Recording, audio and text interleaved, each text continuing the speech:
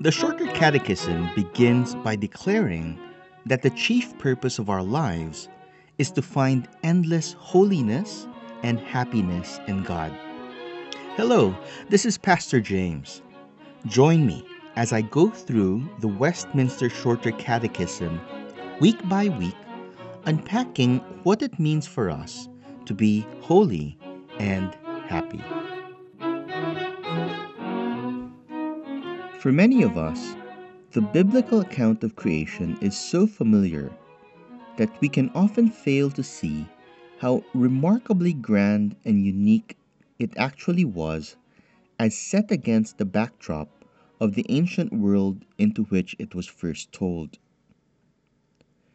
While most ancient origin stories explained the formation of the world as a result of primordial wars that were fought between opposing deities and cosmic forces, the Bible's narrative account plainly ascribed the creation of the universe not to conflict or struggle, but to the calm and deliberate speech of the one true and living God. The opening lines of the book of Genesis are memorable in this regard. In the beginning, God created the heavens and the earth. And the earth was without form and void, and darkness was over the face of the deep. And the Spirit of God was hovering over the face of the waters. And God said, "Let there be light," and there was light. As an in-time outworking of His eternal decrees, God's work of creation perfectly conforms to His all-wise purpose and design. All of creation submits to Him, glorifies Him, and continues only on account of His sovereign will. Even the sun and the moon, long revered as deities in pagan cultures, are but creaturely servants of the Almighty Maker. He commands them to rule the day and to rule the night respectively. And yet these rulers know only Him as their Maker and King. The biblical account of creation is unapologetic about the unparalleled greatness of God, who alone has the power to create out of nothing. Human creativity, which testifies faintly to God's creativity, can only ever rearrange things within creation in order to produce beauty. God's creative might brings forth beauty and goodness in everything that He commands into existence. Question 9 of the Catechism summarizes well this doctrine of creation for us. Question: what is the work of creation? Answer: the work of creation is God's making all things out of nothing by the word of His power in the space of 6 days, and all very good.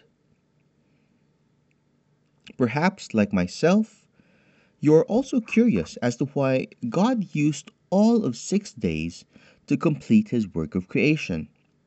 Certainly, had God so intended, He could have created 10,000 worlds in an instant. And yet, that God created all things out of nothing in the space of 6 days, and that He then capped His creation week with a holy and happy day of rest, teaches us that there is a divinely ordained rhythm embedded in the marking of days in creation. Work and rest were ordained by God as a means for us to find happiness and holiness in God's good creation. It is only as sin later enters the world that our good work is turned into toilsome labor, and our rest into restlessness. The fall of man caused the taint of sin to ruin God's good creation. Thankfully, because God's purpose is always good, all hope is not lost despite the tyranny and the effects of the fall. Through the redeeming work of the Lord Jesus Christ, sinners and this sin-sick creation are being renewed into a new creation that will no longer just be good, but also perfect. This is the great hope that is shared by all who are united to Christ by faith. As Paul writes in 2 Corinthians chapter 5 verse 17, "Therefore, if anyone is in Christ, he is a new creation. The old has passed away; behold, the new has come."